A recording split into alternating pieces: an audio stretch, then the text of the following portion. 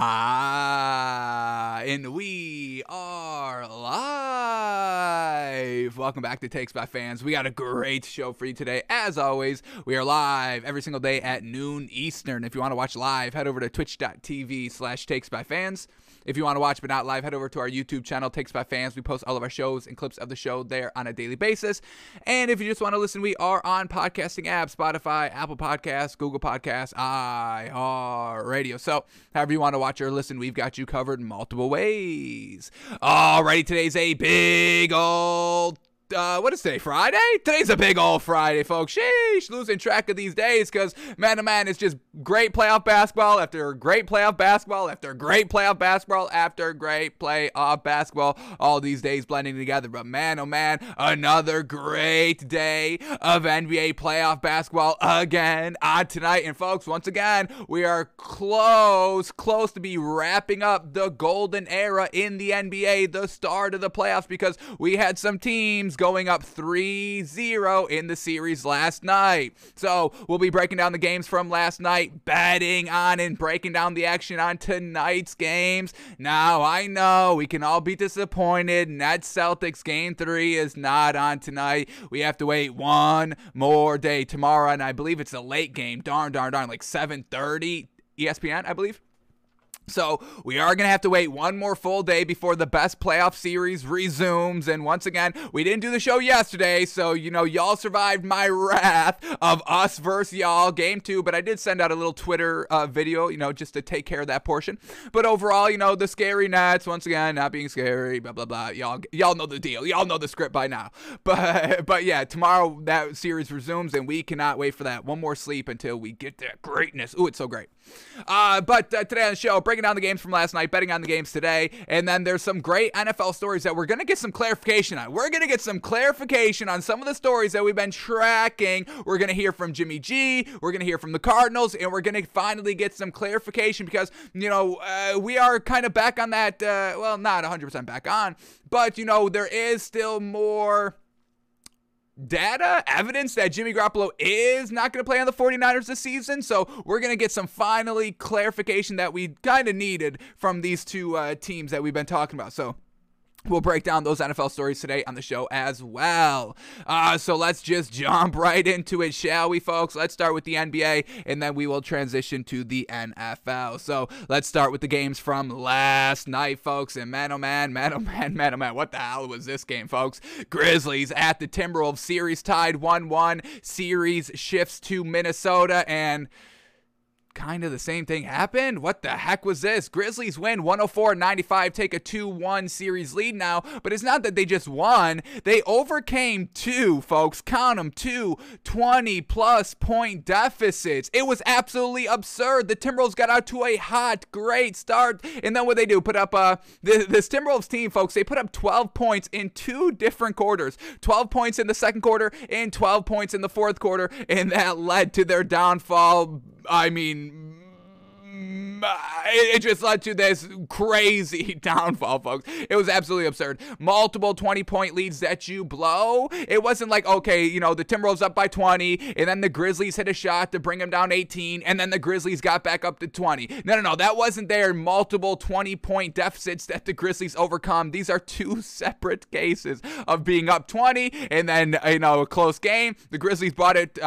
from 20 to 10, kind of right before halftime, and then the Timberwolves brought it right back up to 20 plus, and then the Grizzlies end up winning the game. So this was a complete collapse by the Timberwolves last night, and that's not great if you're a Timberwolves fan, a Timberwolves player, because this series is not really shaping out like you're gonna be able to go out and get it done for the remainder of the series, now down 2-1. So not looking great by the Timberwolves, but let's start here with this Grizzlies team. We had Ja Morant, and he wasn't even the reason why they won this game. He didn't play well, and this man's shot selection was not the greatest in the fourth quarter when the Grizzlies were starting their second 20-plus point deficit comeback. Ja Morant didn't have the biggest hand in that. Now, he did play well, 16 points, 10 assists, 10 rebounds, but once again, his shot selection down the stretch, forcing up some bad shots, and he was lucky that Dillon Brooks and Brandon Clark were on his team, or excuse me, Desmond Bane and Brandon Clark. He was lucky that they were on his team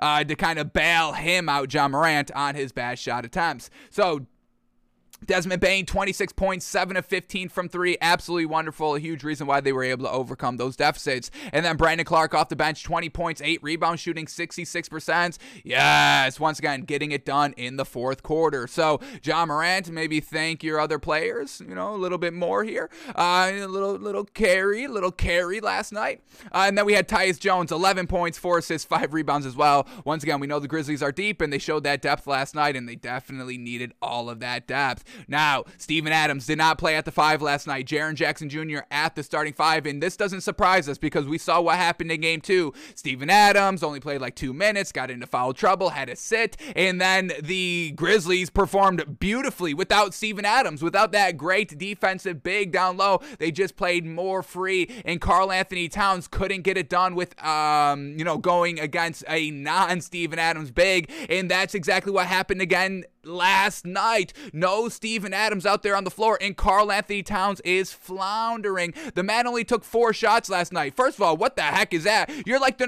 number 1 option on this team, number 1 or number 2. I mean, we know this is the big 3, D'Angelo Russell, Karl-Anthony Towns, Anthony Edwards, but man, oh man, Karl-Anthony Towns, you're supposed to be kind of the number 1. You're supposed to be the face of this team, the 3-point contest winner this season, and you put up 8 points last night when your team was desperately trying to cling to 20-point leads. You couldn't get it done production-wise, offensively, to build upon those leads. Karl-Anthony Towns, you couldn't get it done defensively to not allow the Grizzlies to come back 2 separate occasions down 20-plus points. So Karl-Anthony Towns, a really disappointing game from the man. Now, he shot well, 3 of 4. The man shot 75%, but overall, we need that scoring pace, and everybody else did well. This was really Karl-Anthony Towns beefing this game, only taking 4 shots, not being more aggressive. He's got to be aggressive. Once again, this is a big world, folks. Joel Embiid, don't you see Joel Embiid going aggressive, being aggressive? Don't you see Giannis going out in there and being aggressive? Come on, Karl-Anthony Towns. These last 2 games, you have floundered, and in a result, the Timberwolves have lost. I don't want to put it solely on Karl-Anthony Towns. The coach here, the Timberwolves, does deserve a little bit of blame from last night's total collapse twice, times 2. Count them twice, folks. So, not looking great here for Karl-Anthony Towns. We need something more aggressive and stepped up here for Game 4 if this Timberwolves team wants to get back in the series. Remember, they won Game 1. Everybody was riding high on them, and then here they go, stinking it up here by Karl-Anthony Towns these last 2 games. But everybody else got it done for the Timberwolves. We had Anthony Edwards, 19 points, 7 rebounds. We have Jared Vanderbilt, 10 points, 13 rebounds. D'Angelo Russell, 22 points, 8 assists, 5 rebounds. The man shot 4 of 8 from the 3. Fantastic. And then Patrick Beverley doing his thing. 14 points, 5 assists, 3 steals, 2 blocks. That defensive dog effort, y'all know we love it. But it all was for naught because Karl-Anthony Towns, a little bit, not being aggressive, folks. Even off the bench, Malik Beasley, 11 points, and Jaden McDaniels, 8 points. We'll take that as well. So Timberwolves just coming up a little bit small last night. Blowing leads is never good. Who do we associate blowing leads with, folks? The Utah Jazz. And do you want to be the Utah Jazz? I could tell you don't, because they lost last night as well at home. Not good.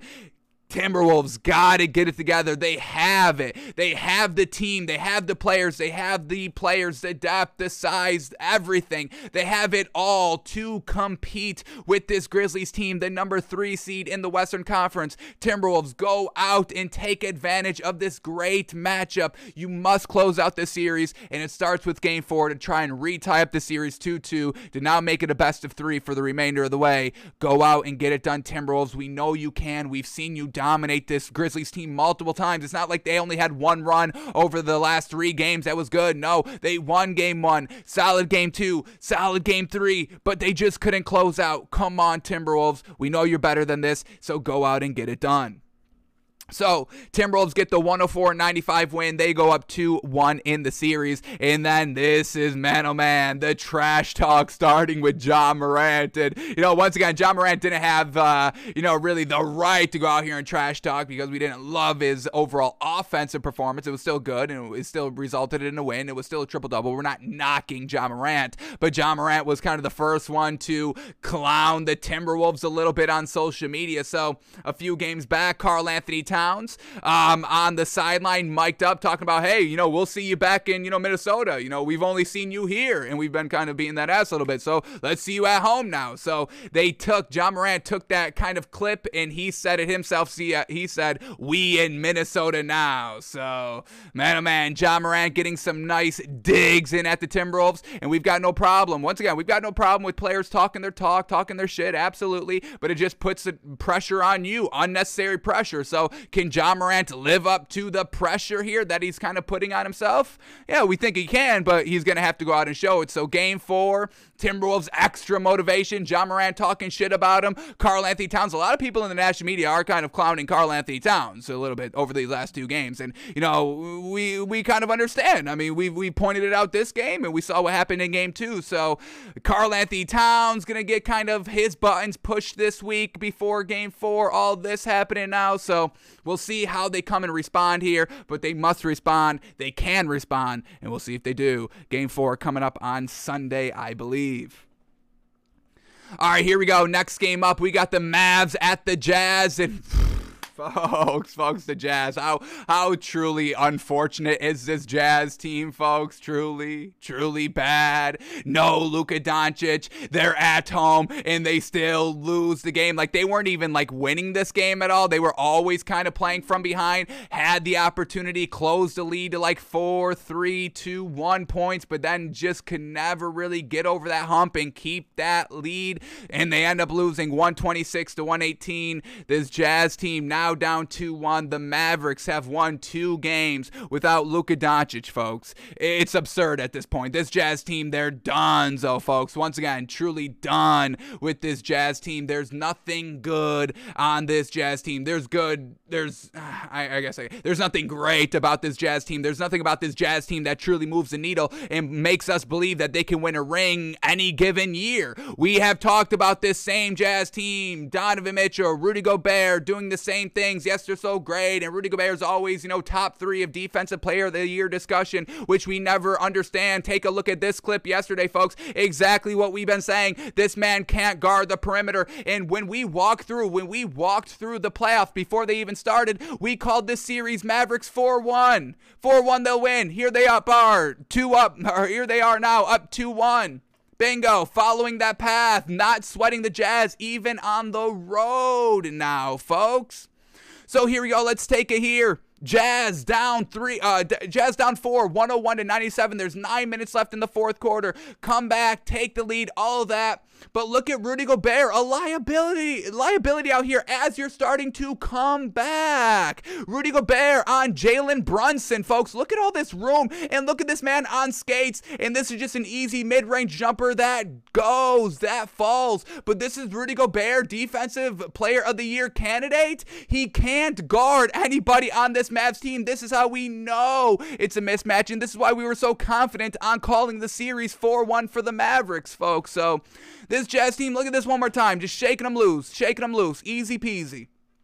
So it's just not all coming together for the Jazz like it hasn't all came together for the Jazz for the last few years, folks. We're still seeing the same mistakes, and it's truly unfortunate. But let's start here with the Mavericks. How gosh dang impressive. Able to win without Luka Doncic, folks, multiple times, and it's not looking good for Luka Doncic that he may be able to be back at any time in this playoff bracket, not even just for this one series, but for the entire tournament. So the Mavericks getting it done. They shot the 3 pretty well, 18 of 42, where the Jazz go 9 of 28, folks. That's the difference. That's always going to be the difference. We know this is just a complete, utter mismatch for the Jazz here, folks. There's no way they come back and win the series. Absolutely zero way.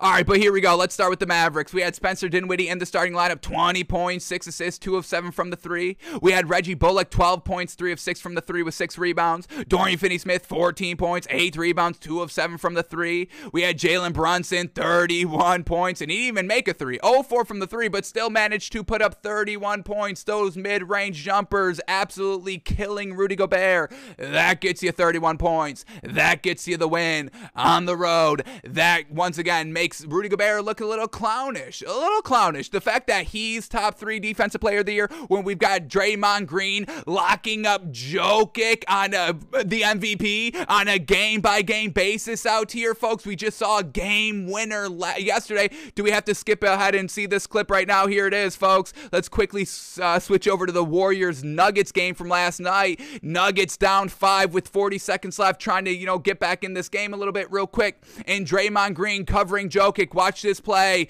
Pokes the ball free. Game-sealing steal right there on the MVP. And the fact that Draymond Green is not top 3 defensive player of the year here, what are we even talking about at this point, folks? Truly. So stop it with the Rudy Gobert. Just stop it with the Rudy Gobert. A minus 16 out on the floor last night. Not going to get it done. Absolutely mismatch out here for this man.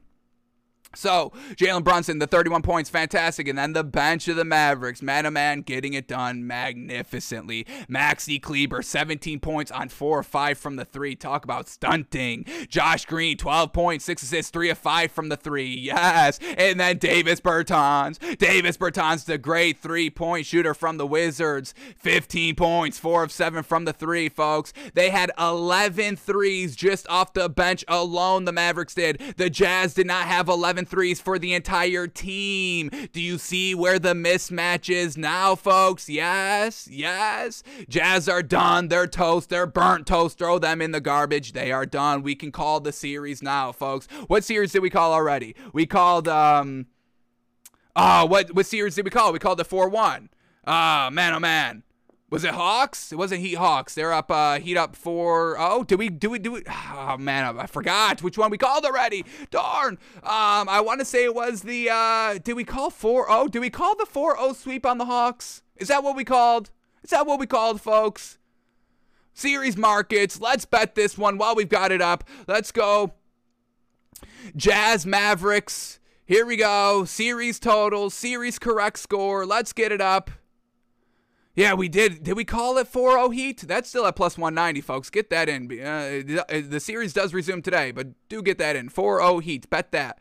What else do we got here? Where's the series? Here we go. Mavericks Jazz. Call it 4-1, folks. Dallas Mavericks to win 4-1. It's at plus 340, folks. Fantastic. Go out and lock this in. I can't see the Jazz winning another game. You don't win the game 1 of your 2-game home advantage. You don't take advantage of that. You don't win the first one to reset the tone, reset the tempo.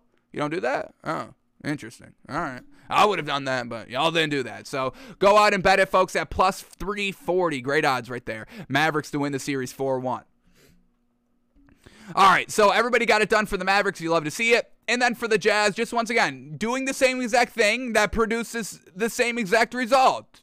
Once again, no change, no difference. Donovan Mitchell, 32 points, 6 assists. He didn't shoot well from the 3, 1 of 8, but he did shoot 47% on 21 shots. That's kind of classic Donovan Mitchell, yeah. Rudy Gobert, 15 points, 7 rebounds. He shot 100%, but could not guard the perimeter, and that's unfortunate because the Mavericks are perimeter. That's all you got to talk about the team. We know they don't even have a big. Maxi Kleber is a little bit of their backup big. The man shot 4 or 5 from the 3. Rudy Gobert's not doing that. Rudy Gobert's not being able to cover that, folks. Stop it with the Rudy Gobert. A minus 16 on the floor, folks. A liability against three-point shooting teams. And newsflash, you're in the Western Conference. They are all about the 3. The Warriors, Jordan Poole, they got 3 deep at the 3. So if you even want to come out, if you want to just get to the finals, you got to pass the Warriors. And there's no way this Jazz team can beat the Warriors. Absolutely no way. So, once again, you've got to blow up this team. It's unfortunate, but that's the only option. We've gotten the same mediocreness over and over and over again, just like the Blazers. We've gotten the same mediocreness. It's solid, you know, Damian Lillard, CJ McCollum, all that, getting it going over their playoff series, but it's just not enough to overcome that hump. There's better teams. There's more explosive, more consistent teams than the Jazz and the Blazers, and they just don't have it to get it done. They just don't have that it factor on their team. So Jazz just got to blow it up. That's all there really is to it. Off the bench, we had Jordan Clarkson, classic, 14 points on 9 shots, just like that, but no other good help off the bench. So Jazz, they're not deep. Donovan Mitchell, a little bit of a ball hog, a little bit, and Rudy Gobert can't guard the perimeter. 3 recipes for disaster that we are seeing playing out live in real time. So Mavericks get the win, 126-118, and retake a series advantage to 2-1.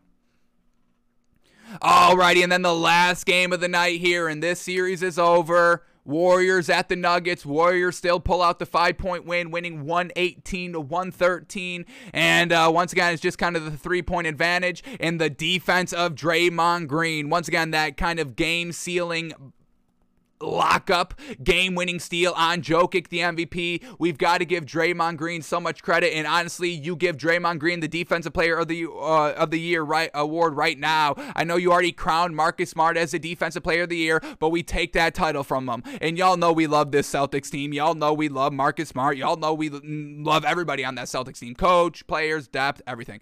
But I'm telling you, we take away that crown and give it to Draymond Green. This is a masterclass defensively here by Draymond Green, and man, oh man, it's just beautiful to watch. Absolutely beautiful.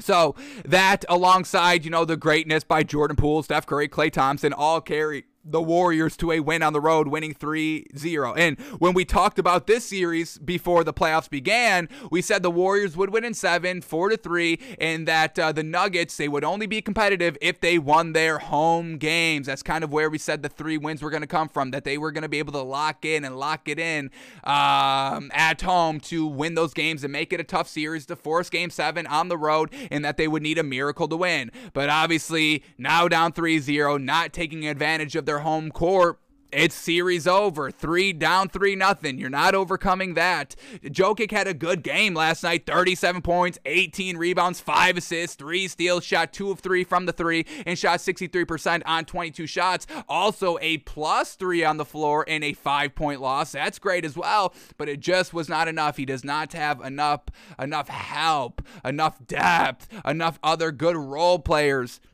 or just good 3-point shooting ability to keep up with the Warriors. So once again, this is just a complete mismatch. Yes, the Nuggets are good. Yes, Jokic is still kind of MVP caliber, but this is just a bad matchup. Just like the Jazz facing the Mavericks round 1, you just run into a bad matchup. Look at what the Bucks did. They lost the last game of the year, so they fell to the 3 seed. Now, that's not looking like the best decision because it's tied 1-1, but there is better matchups to be had. Teams do look forward and look ahead to how well they match up against other teams. So just unfortunate here with the Nuggets not matching up well for the Warriors last night.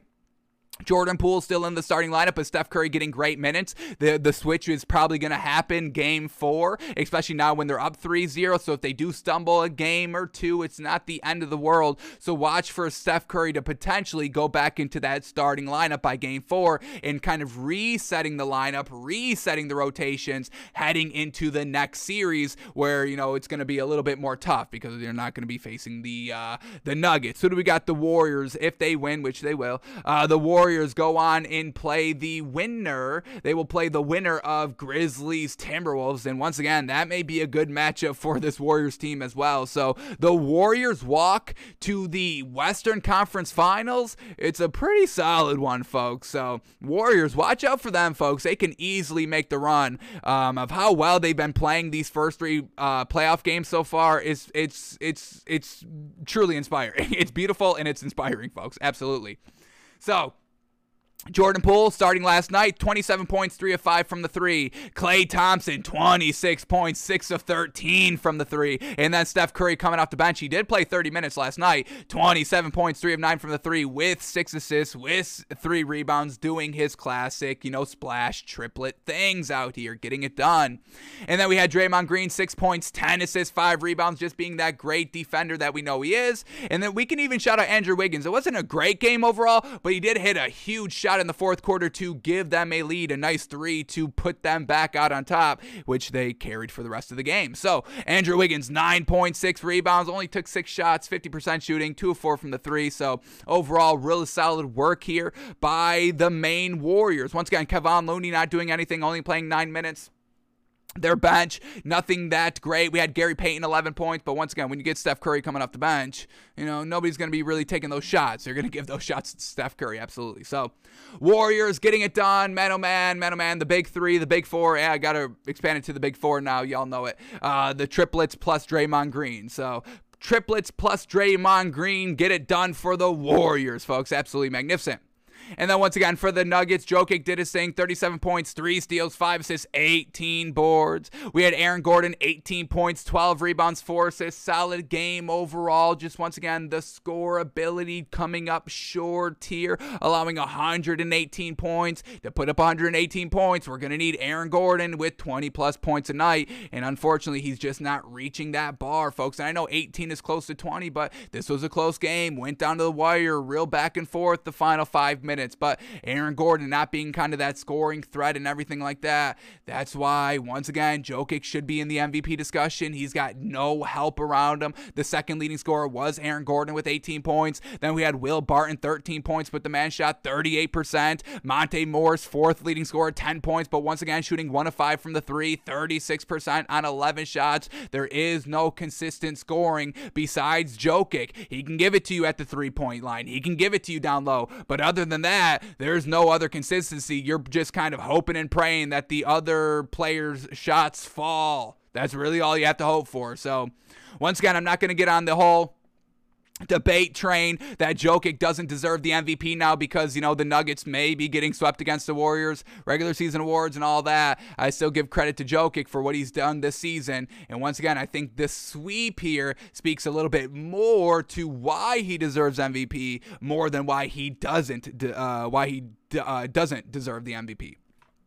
So, Jokic trying his best, but nothing great. Off the bench, it was just okay. Nothing great. Some overall decent performances. And once again, nobody taking a lot of shots. But we had Austin Rivers, 6 points on 2 shots. Bryn Forbes, 5 points on 2 shots. Bones Highland, 5 points on 6 shots. JaMychal Green, 6 points on 2 shots. And DeMarcus Cousins, 9 points on 4 shots. So, overall, it was pretty solid. But once again, still coming up just short. I don't think the Nuggets can squeeze out even a game 4 out here. So, Warriors get the win 118-113 and extend the series lead to 3-0. Alrighty, those were all the games from last night, but there are 2 quick stories to cover before we talk about betting tonight in the NBA. And the first one up here, not good news for the Suns team. Well, in return, good news for the Warriors because once again, the Warriors Suns, they would face in the Western Conference Finals. And if Devin Booker's not ready to go, the Warriors may be getting to the finals. Folks, do not sleep on the Warriors of coming out of the West this season because we get this Phoenix Suns star. Devin Booker could miss 2 to 3 weeks with a grade 1 hamstring strain. So we know Devin Booker is a little bit of their primary scorer. Lethal, deadly scorer, need a bucket scorer, you go to Devin Booker. Now, they still have Chris Paul, facilitator on the floor. I was going to say, they lose kind of their lifeblood in Devin Booker for the squad, but no. Chris Paul can still, take over and deliver. DeAndre Ayton can step it up and be more aggressive. We saw him be aggressive with no Chris Paul, so we can see him step it up a little bit, but that's what the Suns are going to have to do. Change kind of how they score, change how they kind of go about business on the floor offensively, go down low, play the pick and roll with DeAndre Ayton and Chris Paul, get some nice floaters, get some mismatch, and let DeAndre Ayton work down low. That's what you're going to have to do, and we'll see if the Suns can play that style of basketball. I do believe they play tonight. That's one of the games on tonight.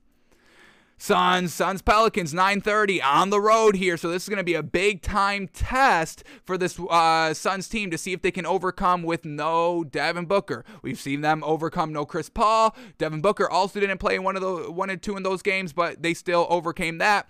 Can they overcome Devin Booker in the playoffs with a Pelicans team that is still kind of fighting tooth and nail? This Pelicans team is not giving up. This is a gritty team. They dig in. Valanciunas has been pretty solid so far in the series. So don't sleep, Suns, because if you start sleeping, you're going to probably get bounced first round. So Devin Booker potentially missing 2 to 3 weeks here with a grade 1 hamstring strain. And then the other story that just broke here, the Charlotte Hornets are firing or dismissing head coach James Borrego, and I think that's the right call, folks. I mean, we've seen this Hornets team grow 0 over the last 2 seasons. LaMelo Ball hasn't really increased any. I mean, we loved what we saw from the Hornets last year. Real exciting by LaMelo Ball, real exciting by Terry Rozier, and we were looking for that kind kind of next step taken from last season to this season, and we got none of that, folks, and we voiced that all year long. So I think this is kind of the right decision here. You cannot waste the talent of LaMelo Ball. This man is early on in his career. There is no time to really kind of, all right, let's truly, no.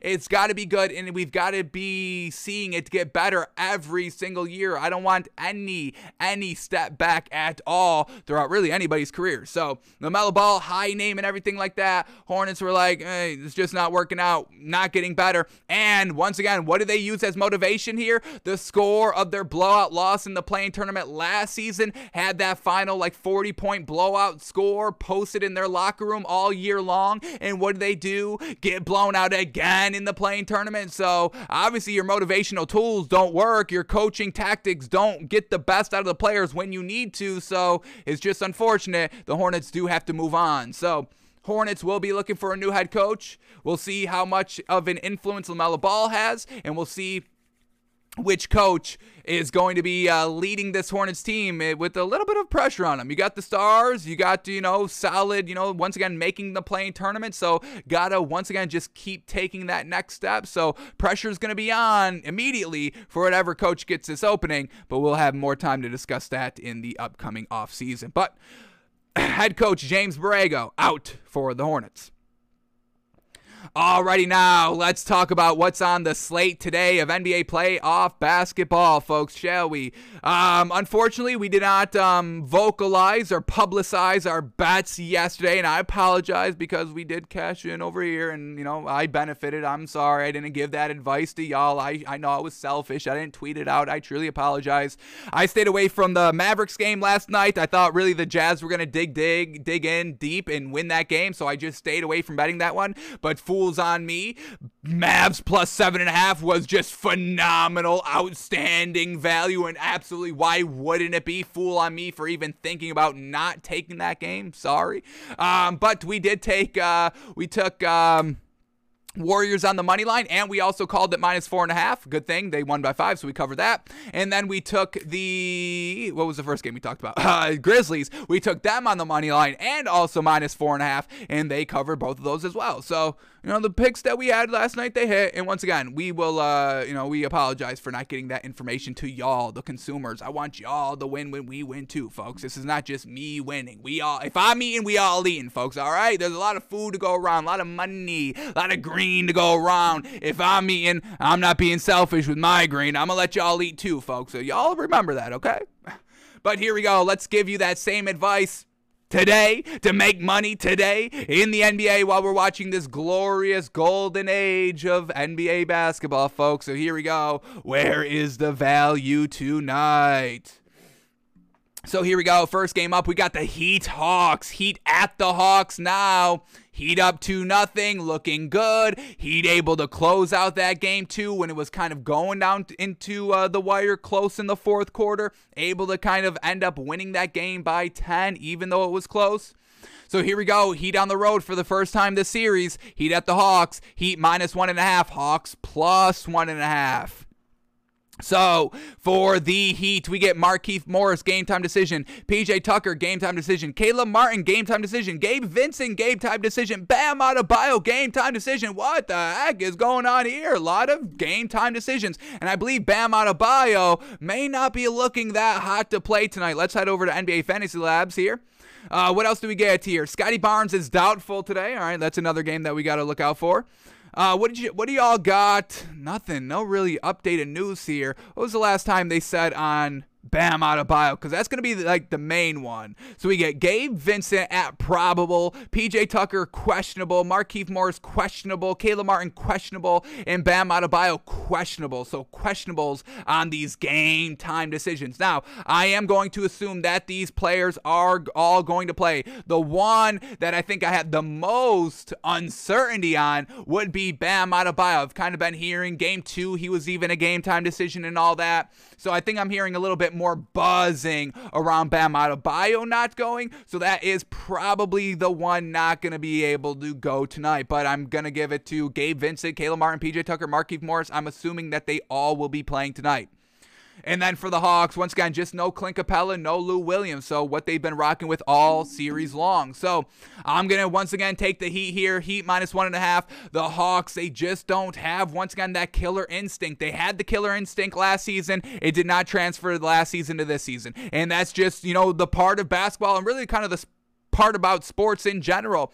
It's a real fine line of kind of deciphering what is actual good and what's actually kind of luck. It's a real fine line, and it's disrespectful to call it, if it's skill, it's disrespectful to call it luck, and if it's luck, it's a little disrespectful to call it skill. So it's a tough line, fine line that has a lot of disrespectful implications on it. So we try not to kind of be like, oh, this is just luck. This is all luck. But seeing the big step back that the Hawks took from last season to this season, Trae Young is a little bit in the kind of recertification category. Is this man truly as good as he was last season, or was this just kind of a one-year outlier, one and done year, 1 year being great and then just kind of being mediocre? And we've seen a ton of athletes have one great season, a la Carson Wentz. The man sold me on maybe like one season. And then, he couldn't be healthy, so we couldn't really judge him. But now we see him healthy, and we're like, oh, yeah, this man is garbage. Like, really not good. So Hawks, it's just not transferring the last season to this season. Trae Young not being, that deadly assassin from three, deep three and all that, making those big time plays down the stretch to win games. I mean, we were getting all that all the time last year in the playoffs. Big time shots by Trae Young. I mean, you could just pick a random game from last year in the playoffs. You'd be like, oh, let's go. Let me do that. I'm going to put this to the test right here. I'm going to choose a random game from last season's playoffs. And Trae Young, I'm sure, had a clutch shot or a manic shot or something like that. So let me just say, here we go. Random.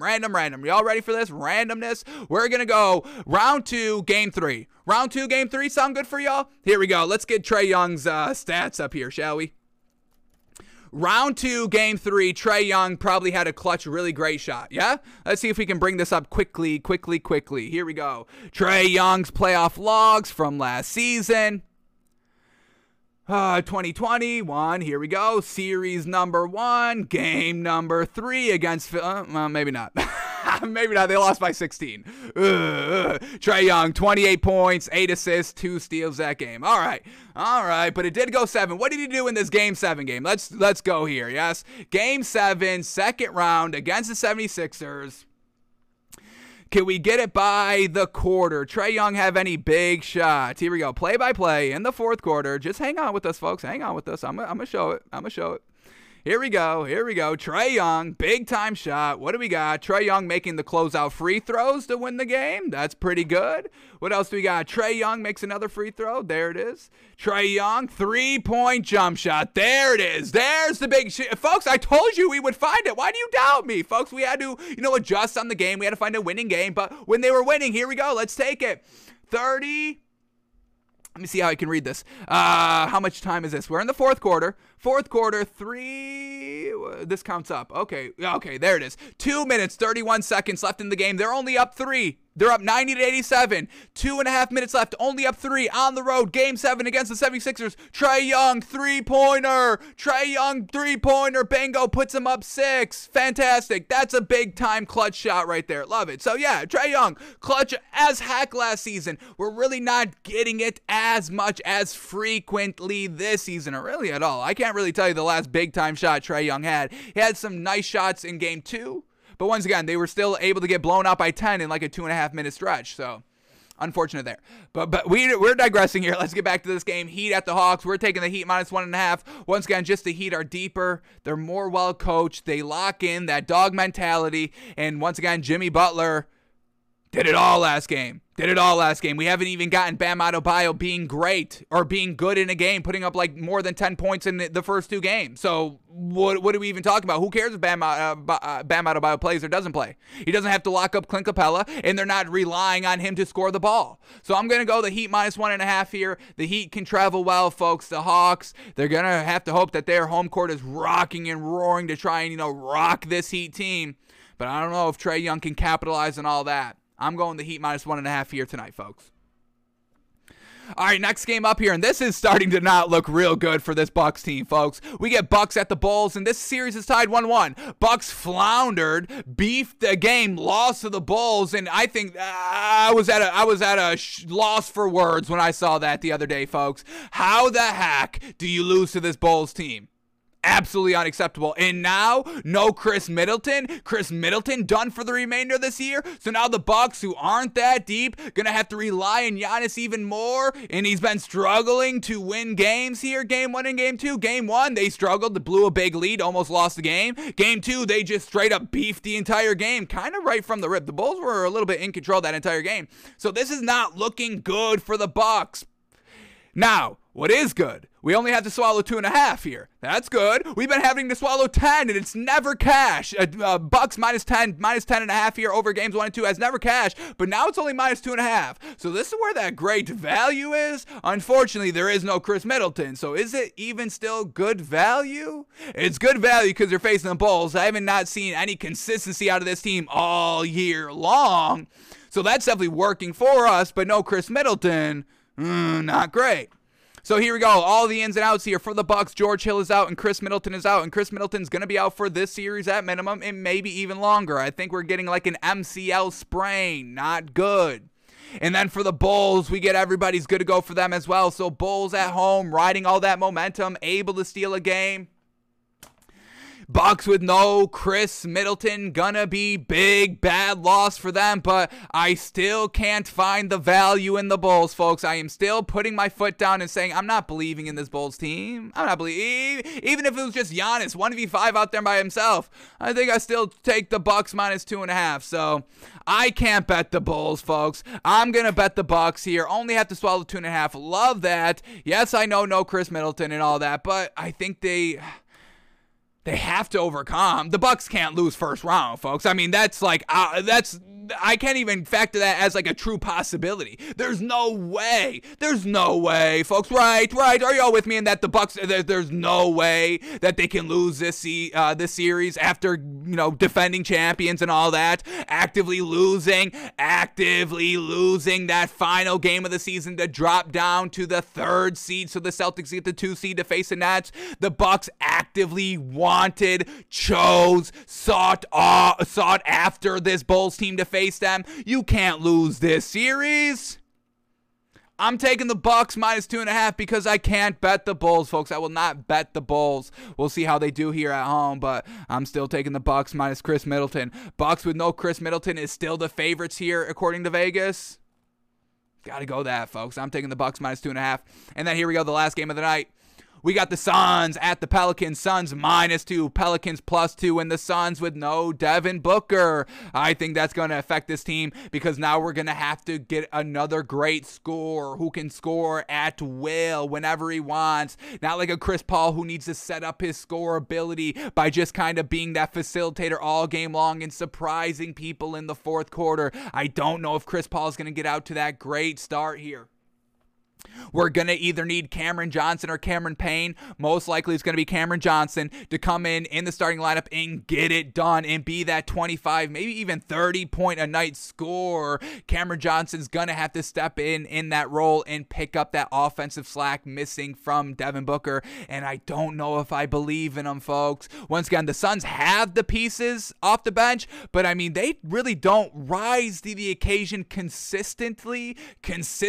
Yes, we get a game here and there, which is good, but I gotta see consistency here, and I don't think I really kind of attribute the words consistent with Cameron Johnson. No disrespect, he's good, he has the ability to, we just really haven't seen it. So Suns -2, Pelicans +2. I think I'm going to the Pelicans here at home, able to feed into that energy. It's gonna be rocking and roaring in New Orleans, folks. So for the Suns, Devin Booker out, Dario Saric out as well, and then for the Pelicans, everybody's good to go, and I'm taking the Pelicans with the points here. The Suns are going to have to prove that they can get it done without Devin Booker. I'm not going to wait here and be like, well, all right, I'm going to still give credit to the Suns like I'm giving credit to the Bucks. No. We know the Pelicans are better than the Bulls right off the rip, so we can give a little bit of the benefit of the doubt to the Pelicans and then not give the benefit of the doubt to the Bulls. We've seen this Pelicans team claw and be great and beat the great teams and be consistent with their big three out there on the floor. And we are getting the big three out on the floor here tonight. And we've seen Valanciunas really good, really solid effort game 2. Suns gonna have to switch up their entire how they play basketball. They don't do a lot of with DeAndre Ayton on the pick and roll. It's a lot of kind of, Chris Paul and Devin Booker creating space and all that. We'll see if the pick and roll game is thriving for the Suns. That's the only way I can see this team winning tonight. So I'm gonna take the Pelicans with the 2 points, folks. Taking the Pelicans here at home. So what we've got here tonight, folks, we are going Heat -1.5, Bucks -2.5, and the Pelicans +2. Now, this is kind of good, folks. Not a lot of big spreads here, so able to make some money, not having to you're really kind of just picking winners out here tonight. These spreads, not that kind of impactful. You win by 1, you shoot by 2s, 3s, all that. Y'all know how they score in basketball, and the end of games, always kind of that hack-a-fest. Always try to come back. So some good solid spreads here, no big points, and I'm trying to take advantage with this Bucks -2.5, folks. Bucks -2.5, gotta take that. So one final time here, Heat -1.5, Bucks -2.5, and the Pelicans +2. Alrighty, that is all the NBA we had to go over for today. So now let's shift gears and start talking about some of these NFL stories that we're going to get clarification on. Yes. We've only been kind of hearing from some of the players, but it hasn't been this kind of, hasn't really kind of been this, I guess I should phrase it like this. This is where, let me rein this in, folks. Let me rein this part in. Here it is. We're just getting clarification. We're getting clarification, folks. Let's just leave it at that. Let's not try to read into it more than that. It's clarification. So let's hear from this first one up here. Hear about Jimmy G, because Jimmy G is going to break down the 2021 season for us. We'll hear some quotes, and hopefully we'll also hear about what is in his mind at this current moment. It's been a wild ride so far this offseason on Jimmy G. After the season ended, both sides, the team and Jimmy G, were like, hey, I'm out of here. They both knew it. They both wanted to be a player-friendly trade and all that.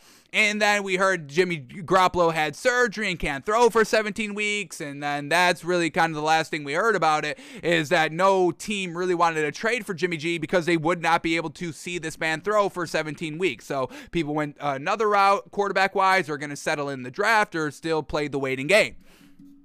So we still believe right now at this current moment, Jimmy Garoppolo will be the starting quarterback this season for the 49ers. But, y'all are fighting us on that, and let's see what we get here by Jimmy Garoppolo. So let's go into this article and see what this man has to say.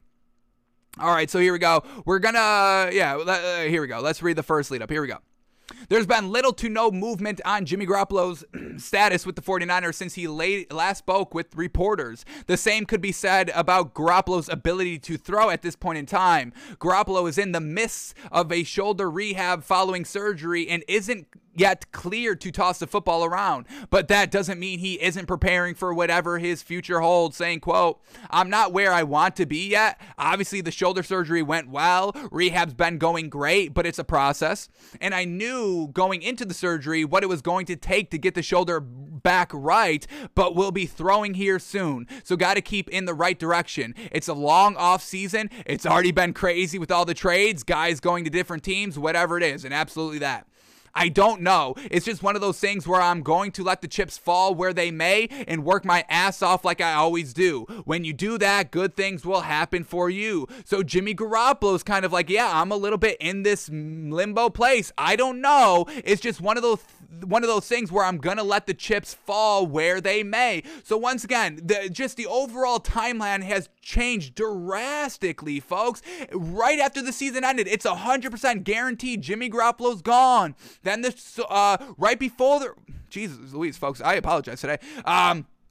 Right before Jimmy Garoppolo kind of was not going to have, right before Jimmy Garoppolo had shoulder surgery, Adam Schefter came out and what did he say, folks? Hey, it's not a home run that the man's going to be traded. And then the shoulder thing came out. Hey, he can't throw for 17 weeks. All the other teams making their quarterback decisions already. So I'm still on the belief that Jimmy Garoppolo is going to be the 49ers quarterback, folks. for the season. And once again, that's good. Y'all should not be fighting that. Y'all should not be fighting for Trey Lance to be the guy, folks. Once again, folks, y'all know how we feel. We've never really believed in Trey Lance and really thought that was the best move going forward. But what else do we get here? Let's keep going here. Next lead up.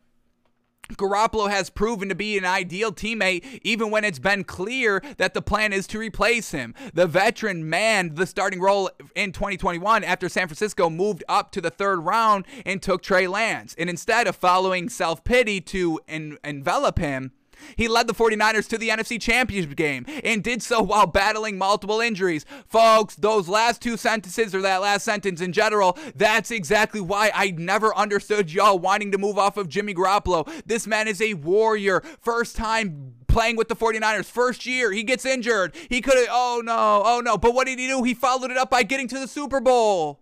And then, hey, Jimmy, we're going to move off of you. And what did he follow that up with? Getting to the NFC Championship game and only losing to the Super Bowl winner Rams. That's a pretty good loss, I would say. So I just never understood. This man is a winner. This man is a warrior. And y'all want to throw this man in the garbage every chance y'all get. I don't get it. But here we go. Quote says, quote, "It was a strange year. I don't know if I'd wish that on anybody.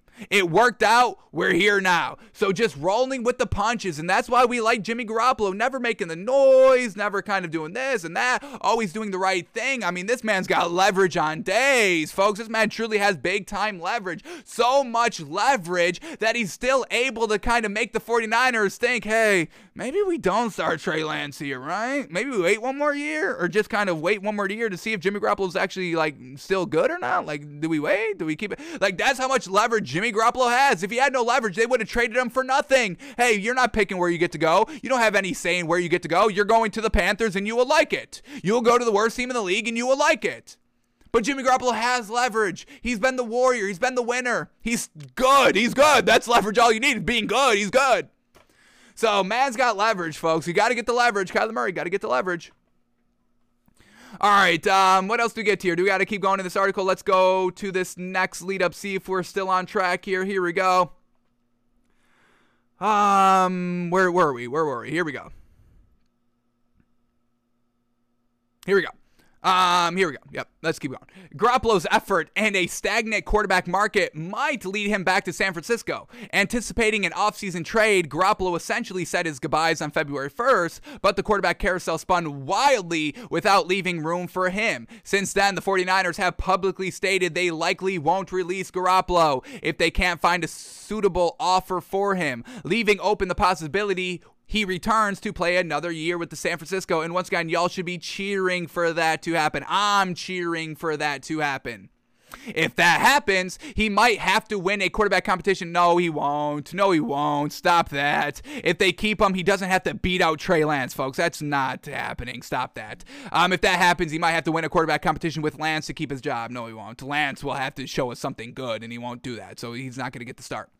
Garoppolo did not show up in Santa Clara for the team's offseason workouts this week, but with his rehab still far from complete, it's no surprise he's not lifting weights with his teammates. A notable teammate, receiver Deebo Samuel, also wasn't in attendance and might not be a 49er in 2022, at least if this trade request is satisfied.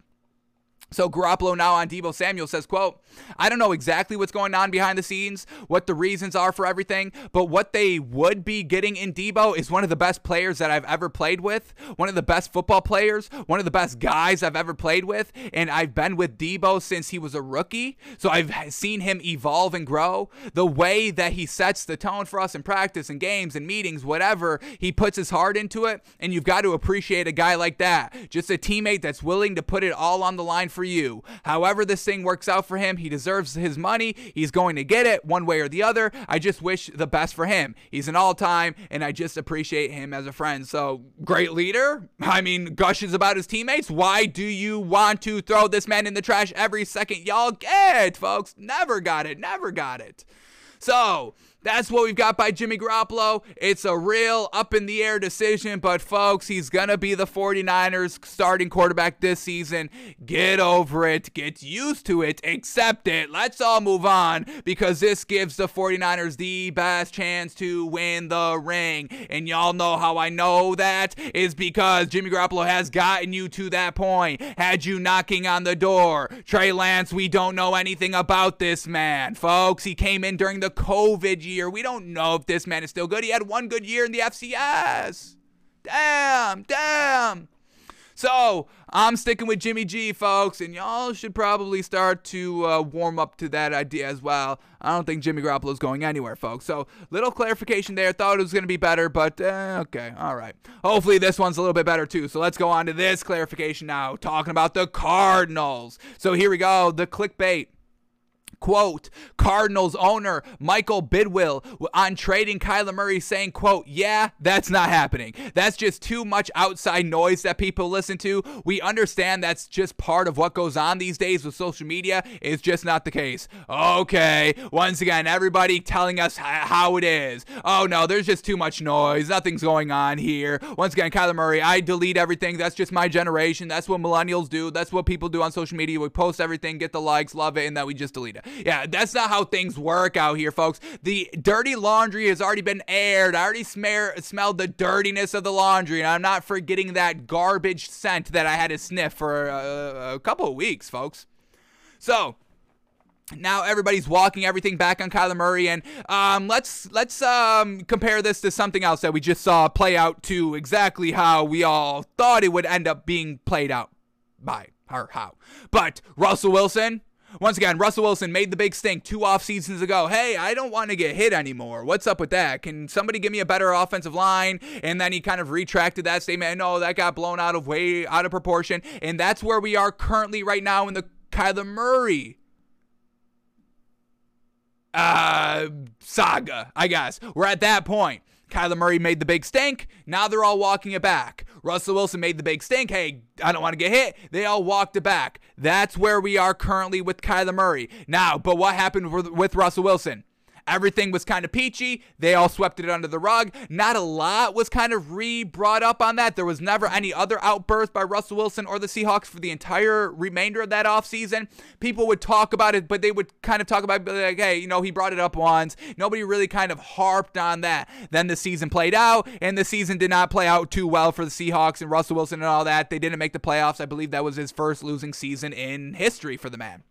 And then, what happened this season? This was the year that everything moved. They officially trade Russell Wilson. Last season, we're never trading Russell Wilson. Everything's peachy. Everything's fine. We talked it out. We're all on the same page. We're moving forward, right? So, yes, we're really not expecting anything to happen for Kyler Murray this season, get traded this year, but next year's when everything will truly be clear. Are they all good? Are they all on the same page? Or was this just optics, PR? Hey, we're putting this out there. So, watch for next season Kyler Murray to be traded, yes? But let's see what they're all saying now, what excuses these guys are saying now. Everything's peachy. You don't have to worry about everything. You took that. Y'all read into that. Once again, a little Riddler-ish. Y'all took Kyler Murray vocalizing, him wanting to get money and his agent putting out that letter and him, taking everything Cardinals off of his social media. Y'all looked into that? Y'all looked into that? Why would y'all do that? No, of course, nothing. Okay. All right. But here we go. Let's read the first lead up here and see what the owners of this Cardinals team are saying on Kyler Murray. So here we go. As the world turns for the Arizona Cardinals and disconcerted quarterback Kyler Murray, team general manager Steve Keim has made it known that trading the franchise quarterback isn't in the cards. Asked Thursday at a pre-draft news conference if Murray, who is not expected to play for the team until he gets a contract extension, could be traded, Keim's reply was short and emphatic, saying, quote, zero chance. Zero chance we trade that man. Zero chance. So he's saying zero chance. And then Kyler Murray puts out the most unrobotic, I want to be here. This is Kyler Murray on Twitter. I want to win Super Bowls with the Cardinals. AZ is home. Does that sound like he likes the Cardinals? Does that sound like Arizona is truly home? I mean, this sounds like a bot wrote it. This sounds like an AI wrote it. Like, hey, just send out a tweet that seems like Kyler Murray wants to stay here. That's what you would feed into the machine, into the AI, into the computer. Hey, you're trying to pretend to be Kyler Murray. Hey, we need a tweet about you wanting to stay here. You love the Cardinals, all that. I want to win Super Bowls with the Cardinals. AZ is home. Arizona is my home. I love Arizona. Couldn't even spell out Arizona, folks. Did the state abbreviation. Capital A, capital Z. AZ is home. Arizona is home. I want to win Super Bowls with the Cardinals. AZ is home. Does this sound like Kyler Murray is back in kind of, all right, we swept everything under the rug. All right, we're on the same page here. Everything's cool as a clam. In Arizona, does this sound like everything's cool as a clam here in Arizona? Of course not. So wait till next year. Of course, nothing's going to happen this season. Nothing was going to happen this season anyway. If you got a contract extension, that would have happened this season, but, that's not happening because the Cardinals are like, hey, we still don't really know what's up here on you. We're still not 100% sold on you. Can you get it done without DeAndre Hopkins? Can you just get it done in a big game in general? Like, we still got a little question marks here. So next year, folks, is going to be when this whole Kyler Murray saga gets concluded, gets resolved. So we're at this point where we walk everything back on the Cardinals. Everything swept under the rug. Why are you bringing all this up? We're all on the same page now. Just like exactly what happened with the Seahawks and Russell Wilson. Everything was swept under the rug, but the problems were still there the entire year.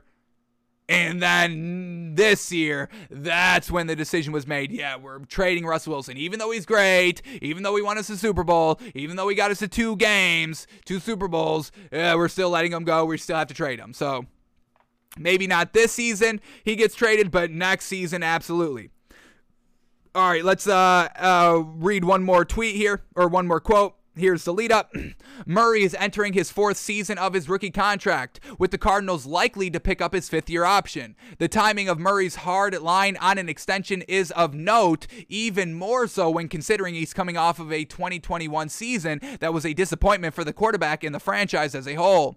Murray was 55% completion percentage for 137 yards, no touchdowns, 2 interceptions in the Cardinals' season-ending NFC wildcard loss to the LA Rams. It brought to an end a campaign in which Arizona began a 7-0 start and ended with a 5 losses in its last 6 games. Saying, quote here, Steve Keem again says, quote, nothing's changed. Really, the way we've approached it is we have free agency, we have the draft, and then we'll take a deep breath and sort of refocus. That's the same reason that every other player that's been a third-year quarterback has done in the middle of summer to late summer, and it's no different for us. It's just sort of the way that system works. Nothing has changed as far as him being our long-term and short-term quarterback, yet they're not paying him, right? So Kyler Murray wants to get paid.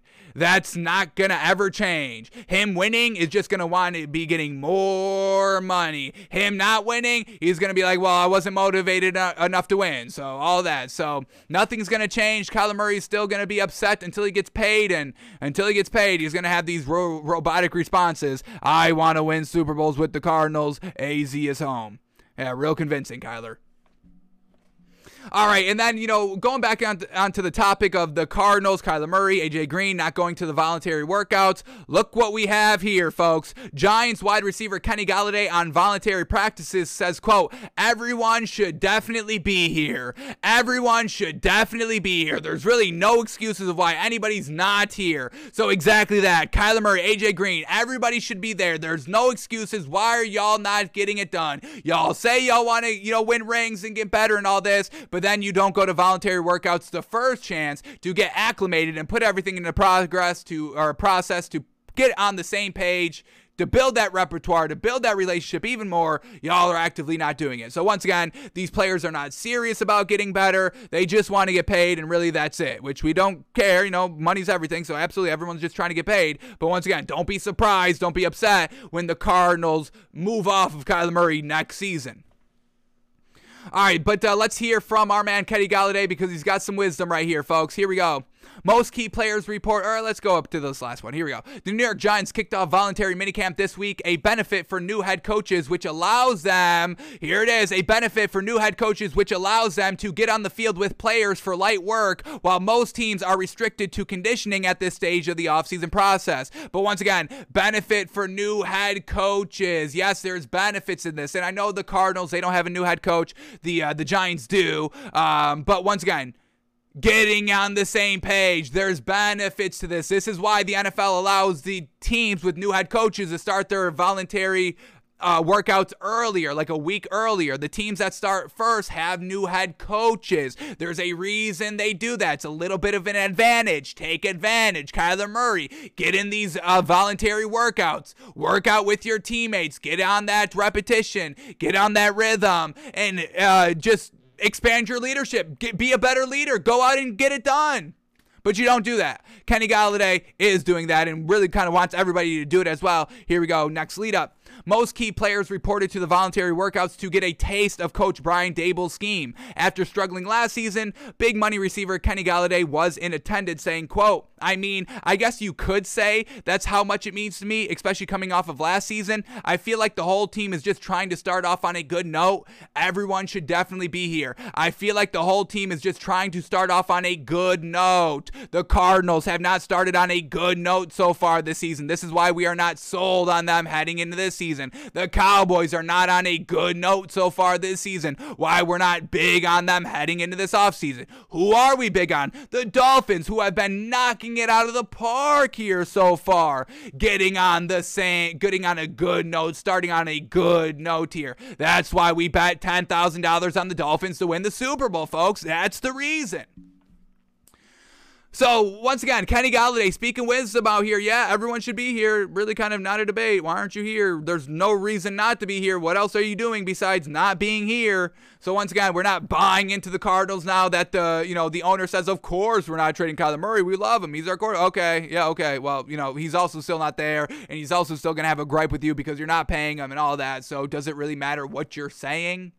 I don't think it's going to hold that much weight, but we'll see how it continues to progress. Once again, this offseason, very, very long, folks, and we've just kind of started to scratch the surface. I mean, after the draft, there's still months on months of offseason, so this is great. It's great, folks. Once again, this is the best offseason. There's news, stories, there's quarterbacks being traded. There's so much change with greatness going to new teams and all that. And once again, folks, we are really kind of still in the thick of it, so sheesh, fantastic.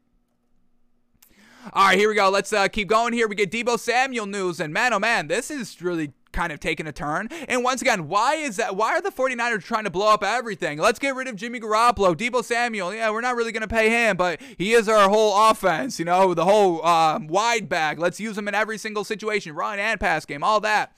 So the 49ers want to actively get rid of Jimmy Garoppolo, even though he's brought you to the big game and multiple NFC championship games. You want to get rid. You don't want to pay Deebo Samuel because why? I don't understand why they're still not paying him, but all that. So I don't understand what the 49ers are just doing in general. Why are you not making anybody happy? Why are you not securing anybody? Why are you trying to win with unproven talent? That's what Kyle Shanahan's trying to do. I don't need good players to win. I can win regardless. Is this a little bit of an ego getting in the way of the 49ers? I don't get it. The Kyle Shanahan, I recruited Trey Lance. I scouted Trey Lance. He's great. I want to win with him.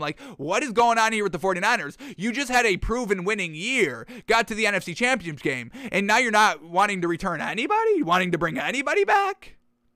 But here we go. Deebo Samuel, folks, not looking good here for the 49ers to keep him. And why does Deebo Samuel want to leave? He is not getting paid? Maybe he knows Trey Lance is going to start. Does that play any into it? Hey, I'm not playing with Trey Lance. The man sucks. The man's not good. I'm going to be here with Jimmy Garoppolo or I'm leaving. So it's just real interesting on what this 49ers team is doing. There's so much chaos and controversy this offseason for the 49ers when there really shouldn't have been. This should a team that really wasn't even talked about, making moves in the background to continue to be a great team in the NFC. But here they are doing really kind of everything wrong every step of the way. It's really kind of unheard of, folks. It's really kind of unusual. But let's talk about Deebo Samuel. So here we go. Lots to talk about here. A big, interesting case. Multiple things to talk about. But here we go. Overall, Deebo Samuel, unhappy, wants to be paid, wants to be one of the highest paid receivers. And I think we're kind of talking about 22 to 25 million a year. That's kind of what he's looking for, 22 to 25 million a year, which is definitely high end. So Deebo Samuel wants to get paid. The 49ers are like, let's hold off on that. Classic. But then we get some information here. Deebo Samuel, his brother posted a comment on one of the Facebook posts that Deebo Samuel is requesting a trade. So somebody says, trade him. And then Deebo Samuel's brother says, don't worry, we asking for a trade. So Deebo Samuel wanting a trade, an official trade from the 49ers. Then we get this. Deebo Samuel has made his stance known. He is frustrated with the 49ers, and it seems like he wants to play elsewhere. Keep an eye out for this. The draft is 9 days away. Teams have already shown interest in trading for him, and according to these reports right here, the 49ers already declined 2 offers for Deebo Samuel that were kind of significant. And the 2 teams that allegedly tried to trade for Deebo Samuel are the New York Jets and the Baltimore Ravens. Now, the Jets are kind of the biggest name out there that is talking about if Deebo Samuel were to leave the 49ers, the Jets would kind of be the team to get him. Now, if he goes to the Ravens, I kind of like that, especially kind of in that kind of wide back role with the Ravens, Lamar Jackson, more of a running team and all that. He would definitely fit extraordinarily well in that Ravens offense and scheme and fit and everything like that. So, Jets and the Ravens reportedly tried to trade for him, but the 49ers declined all those options. Now, what else do we have? We've got teams now trying to recruit Deebo Samuel. Now that is kind of a little bit more mainstream, a little bit more vocalized that he's wanting to get traded. So, we get DeAndre Hopkins on Twitter saying, Carolina boys good anywhere, with the photo of him and Deebo Samuel. So, the Cardinals, that would definitely, make Kyler Murray a little bit happier. Also, maybe not a lot happier because you're like, hey, instead of paying me, you're going to spend money on another guy out here? Like, where's my money and all that? But it would definitely help him win a ring to get him more leverage. Hey, I won the Super Bowl, all that. So either way, I think Kyler Murray would like to have Deebo Samuel. The Cardinals would like to have Deebo Samuel. And this would definitely kind of take away from the distraction so far that has been going on around Kyler Murray and all that.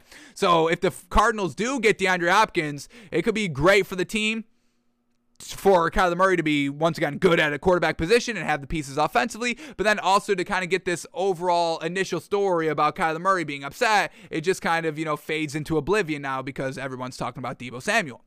So, DeAndre Hopkins recruiting Deebo Samuel, but he's not the only one. We get Derek Carr, who's getting a little bit greedy out here. You just got Devontae Adams, great, but now you're going on Deebo Samuel as well? So, Derek Carr quote tweets a tweet saying Deebo Samuel has requested a trade from the 49ers and said, dang, man, that's crazy. He does everything on the field. Ha ha. So he's like, hey, if you want to come over here, we respect you. We utilize you, everything like that. I don't know if the Raiders have money for Deebo Samuel. I doubt he goes to the Raiders. And then what else do we have on this one? Deebo Samuel wants to be true wide receiver, not a running back wide receiver hybrid. This is kind of what's starting it all. He wants to get paid, and you get paid by position. And if the team's like, hey, you're a wide receiver and a running back, we can't really pay you wide receiver money. We can't pay you top wide receiver money. So, Deebo Samuel, no, I want to be the receiver. I want to get paid receiver money out here. Once again, running backs don't get paid, folks. It's unfortunate. Receivers get paid. So if you're a running back / receiver, you're not going to get paid top wide receiver money. So Deebo Samuel's like, yeah, that's cool what I was doing last year, but no. If that's going to affect my money, I just want to be a true wide receiver. So that's playing into it. The money's playing into it. Him wanting to be a true wide receiver. The 49ers like, hey, we want to use you schematically, running wide back, everything like last season and all that. And Deebo Samuel's like, nah. So tons of moving parts here with the 49ers. We get Deebo Samuel, we get Jimmy Garoppolo, we get Deebo Samuel wanting money and just being the receiver. 49ers like, yeah, we can't really do anything on the money front. You're still going to be a wide back. So not looking great with the 49ers. And once again, you had it all. I mean, you're knocking on the door of the Super Bowl almost every single season. And you're making it so hard. Like, it's like they're actively trying to hinder the team's success. I don't get it. So we'll see what's happening with Deebo Samuel. But it seems like he's going to be off of the 49ers, folks. Alrighty, here we go. Let's keep going on. We got the next story up here talking about Tua, a little bit of clarification on him. And once again, y'all need to come around on the Tua train. Some people already are, folks. Let's talk about this. And I want to talk about this quickly. But, we believe in Tua. Absolutely. No debate. He's great. Most accurate quarterback in the league. Absolutely fantastic. But everybody in the media has been knocking Tua. And what I just saw a couple of days ago was really interesting. And I think people are starting to overcompensate for Tua so they can kind of play both sides. I think that's kind of what we're getting here with, all those kind of Tua non-believers. And it was basically like everybody, folks.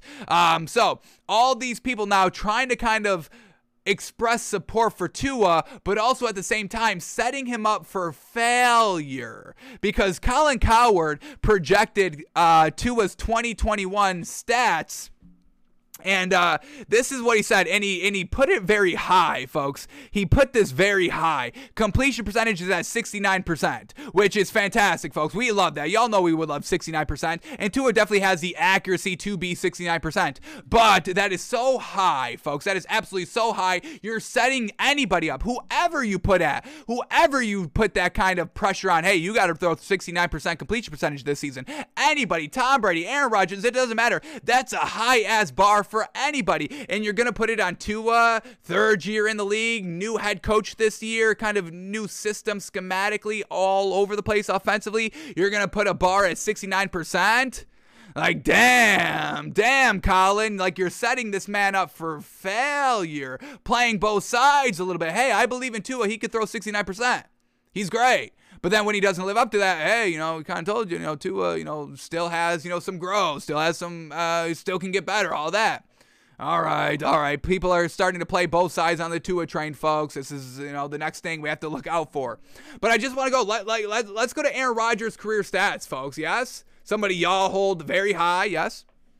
Let's look at his completion percentage numbers, folks. 69% is high, folks, is high. This is every single year for Aaron Rodgers, folks. Here we go, starting from year one all the way up to this season. 63, 64, 65, 68, 67, 66, 65, 60, 65, 64, 62, 62, 70, 68. So Aaron Rodgers has only thrown 69 or better once in his career, 68 or better 3 times in his career. So, this is just a high standard for anybody, folks. So, this is what we're getting. Everybody's overcompensating for Tua, setting him up for failure and everything like this. So, he predicts 69% completion percentage and 23 touchdowns and 8 interceptions for Tua this season. Once again, we love Tua. He's accurate. I'm not trying to lessen how great Tua is going to be, but this is just setting him up for failure a little bit, folks. I would call 67. I think that's a little bit more reasonable. 67, 69 is kind of crazy. Doable, but crazy. All right, but let's go back to this now. Tua talking now, we get the clickbait quote, Tua on the Dolphins offensive additions, saying it's more of an opportunity that we all get as a team to show what we can do this year. And once again, just Tua's attitude, his leadership, it's absolutely fantastic. He's always cool as a cucumber, even given the dysfunction that Brian Flores kind of put him through for 2 years, or just overall the Dolphins organization, Stephen Ross included. But now that he's got an offensive-minded head coach, all these weapons, he's still the same cool clan that he's been, but now we know he's excited, and you can hear this in his voice. Every time he opens his mouth, you can hear the sheer excitement now with everything kind of going his way. He's got the support. Everybody supports him. They're building around him. He knows he's the guy now. No debate, no question. Am I the guy? Am I not the guy? He is the guy. So all that, the man is acting cool. He's gushing. You can see him glowing every time you look at him. So once again, the Dolphins are the team that everybody should be big on at the current moment. So let's see what we get out of our man Tua. Here we go. First lead up. Miami did nearly everything possible to put Tua in a position to succeed. If he fails, there will be no more excuses. And once again, folks, everybody's like speaking so aggressively to, oh, no more excuses after this year. No more excuses. Once again, this is year 3. Y'all are still actively holding out for Sam Darnold and Cam Newton. I'm like, what are y'all talking about? Why is this such a do or die season for Tua? He's not been dying the last 2 years. The man's been living. He's been getting it done the last 2 years. I don't understand where this narrative of, hey, this is it now, no more second chances, like he got a second chance to begin with. So it's crazy, folks. It's honestly crazy. We've been studying it. We've been analyzing it. Just the sheer narratives, the sheer talk around Tua. It's bizarre, folks. It's truly bizarre. It makes no sense. So just watch out for how people phrase things. Once again, if he fails, Miami did everything possible to put Tua in a position to succeed. If he fails, there's no more excuses. We get Kevin Patra, setting up this narrative. Colin Cowherd saying, hey, I can see 69%, and if he doesn't get 69% completion percentage, he's not a good quarterback. So once again, everybody's still setting this man up to fail, yes? Man, they're trying to play both sides of the fence, folks, and we see right through it. I see right through it. I see right through it. All right, here we go. Quote says, quote, I think pressure is going to be there every time. I don't feel more pressure than that we've acquired all these guys. It's more of an opportunity that I get, that we all get as a team to show what we can do this year. So once again, not, taking anything to heart, hey, no more pressure. Hey, we just got weapons. More opportunity for me, more opportunity for the team. Let's go get it. Let's go get better. It's fantastic, folks. It's this man's leadership and his composure is just, it's off the charts. And then the final thing right here, Tua spoke glowingly of McDaniel and how he has already helped the quarterback grow from his first 2 seasons. Instantly helped grow. We're like 2 months from the end of last season, and this man is already growing already in this short 2 months off season already because you got the right guy as head coach. I mean, y'all know, I'll say till I'm blue in the face, folks. I do not care. You got to get that offensive-minded head coach at the head coaching position, folks. Here we go. Final quote says, quote, I sat down with the head coach and we went over about 150 clips of throws that need to be better, throws that were good, all sorts of throws. The reason as to why he showed me that is it transitions to the way he kind of schemes up the offense. Really, the biggest thing for us is yak, yards after the catch. We want to yak the heck out of teams. So, I mean, you got Jalen Waddle, you get Tyreek Hill. Yeah, you're going to be yakking it up out there. So, Tua has an already great relationship with Mike McDaniels. Mike McDaniels already had all those 150 clips queued up to go and show Tua, be like, hey, this is what I like, this is what we need to work on, and we're going to be yakking it up out here. So it's all looking good for Tua. Everything's looking good, but watch out for the snakes in the grass that are trying to play both sides of the fence while also setting him up for failure. 69% completion percentage. That's crazy, folks. That's crazy great. It's doable. It's achievable. We've seen it. But for a third-year quarterback like this, first real time to take command of an offense, I still think that's a little bit too high, folks. A little bit too high. All right, what else do we get here? Let's end it here. Let's probably last thing we can go over quickly here. And this is funny, folks, because once again, the whole Carolina Panthers organization, it's a dysfunction. All the coaches are bad. We're not buying into any of this Carolina Panthers team at all, folks. Jimmy Garoppolo will not be the Panthers starting quarterback this season. Stop that, please. Because we get this new Panthers offensive coordinator, Ben McAdoo, declares Sam Darnold as the starting quarterback and then walks back the statement, folks. Yes. Let's read this article, see how it all went down. But this man, he doesn't even know. There's no plan in place, folks. People are just talking willy-nilly out here. And, we know you do not say anything. If you're a part of a team, you don't say anything. You keep everything under wraps. If you don't know who the starting quarterback is, you don't say who the starting quarterback is. You don't just name, oh yeah, he's a starter, all that. So we get no accountability, I would say. I mean, you got these coaches randomly talking. So once again, Matt Rule is not keeping the organization in order. Everything's spilling out here. Not good. They don't know how to gauge talent. The Panthers are truly not good, folks. It's not a good organization. But here we go. Let's see what Ben McAdoo is up to, folks. Yes? All right, here we go. Ben McAdoo is once again in charge of an offense, this time in Charlotte with the Carolina Panthers. He didn't get get off to the smoothest start, McAdoo spoke with reporters on Tuesday and was predictably grilled on the future of quarterback Sam Darnold, who, like McAdoo, once called New York home and is currently attempting to reclaim his NFL future with the Panthers. McAdoo responded affirmatively when asked if Darnold would be Carolina's starting quarterback in 2022 before realizing he's made an early mistake, saying, quote, "One of the things I've been working on is being better talking to you people, the media. So announcing the starting quarterback here, I just put my foot in my mouth. That wasn't something I should have said." So once again, Ben McAdoo, yeah, the fact that he got a head coaching job to begin with the Giants, now we knew that was just to set him up as the fall man for moving off of Eli Manning, because remember, it was Ben McAdoo who benched Eli Manning and ruined his kind of consecutive start streak, and it outraged everybody. But the Giants needed to do something to move off of Eli Manning, and Ben McAdoo was the scapegoat guy. It's unfortunate. But, we saw him as a head coach, never really did anything for us as a head coach. We were kind of scratching our eyes like, this is the guy you chose? Okay, interesting there. Never panned out, and now he's here, another coaching hire with the Panthers as the offensive coordinator. So Ben McAdoo not knowing what to say, Matt Rule not running a tight ship over here, hiring Ben McAdoo for the first place. Like, this is the man that's going to figure out this offense. It's going to be Ben McAdoo. Okay. Ben McAdoo with Sam Darnold, two unproven guys. Okay, that's going to work out. So once again, no believability, no faith here in Carolina. Not looking good. Still not really looking good at all.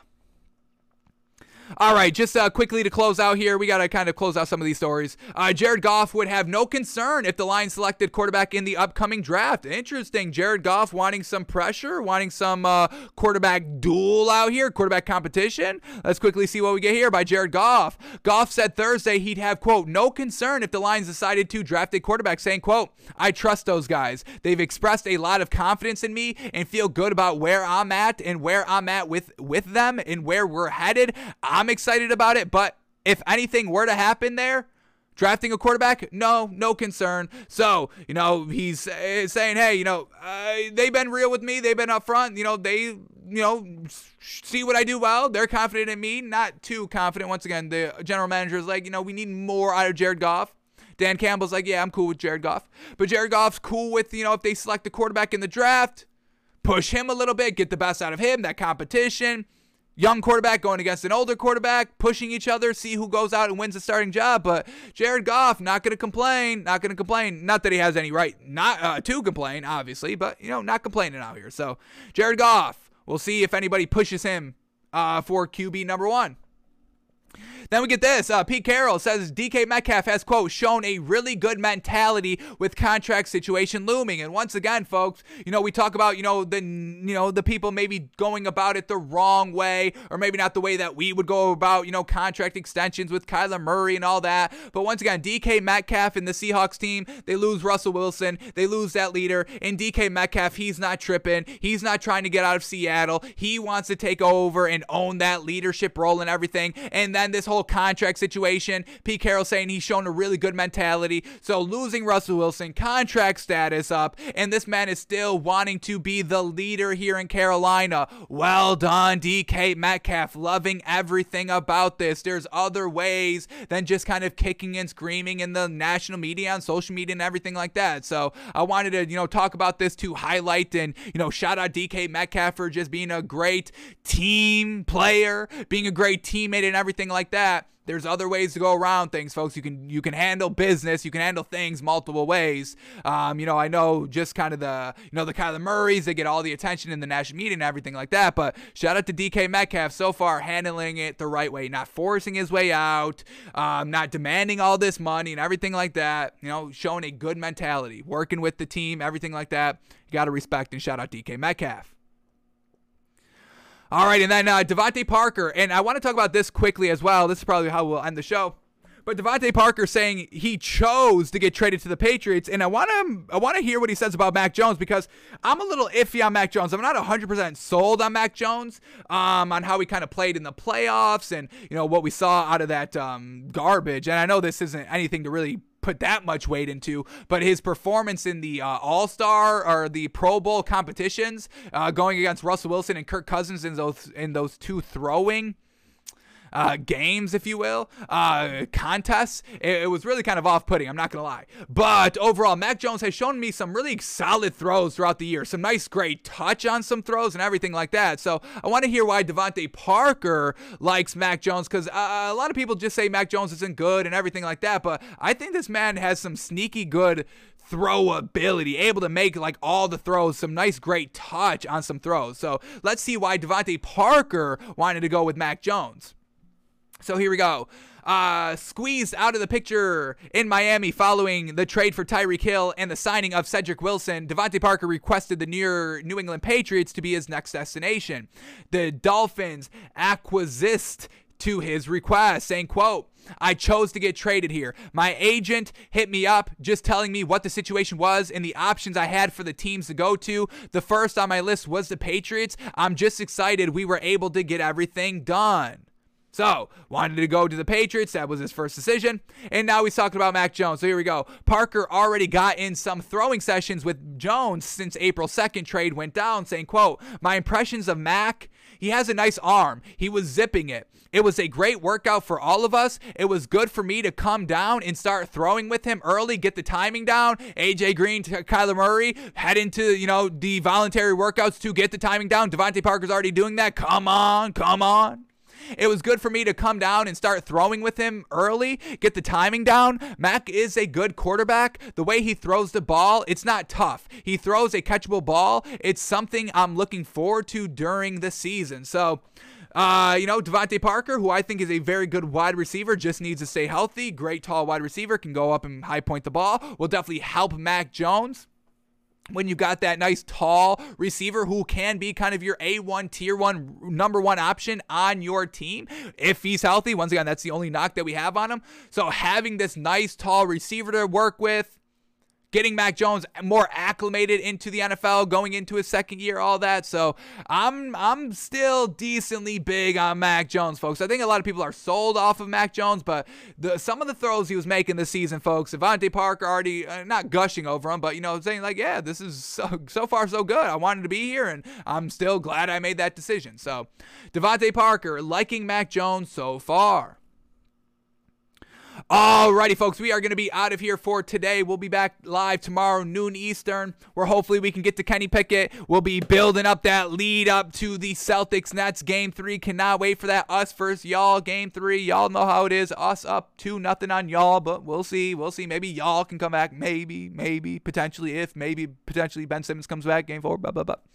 But we're going to get out of here. Thanks for tuning in. Thanks for watching. We're back live tomorrow noon Eastern, doing it all over again, folks. We are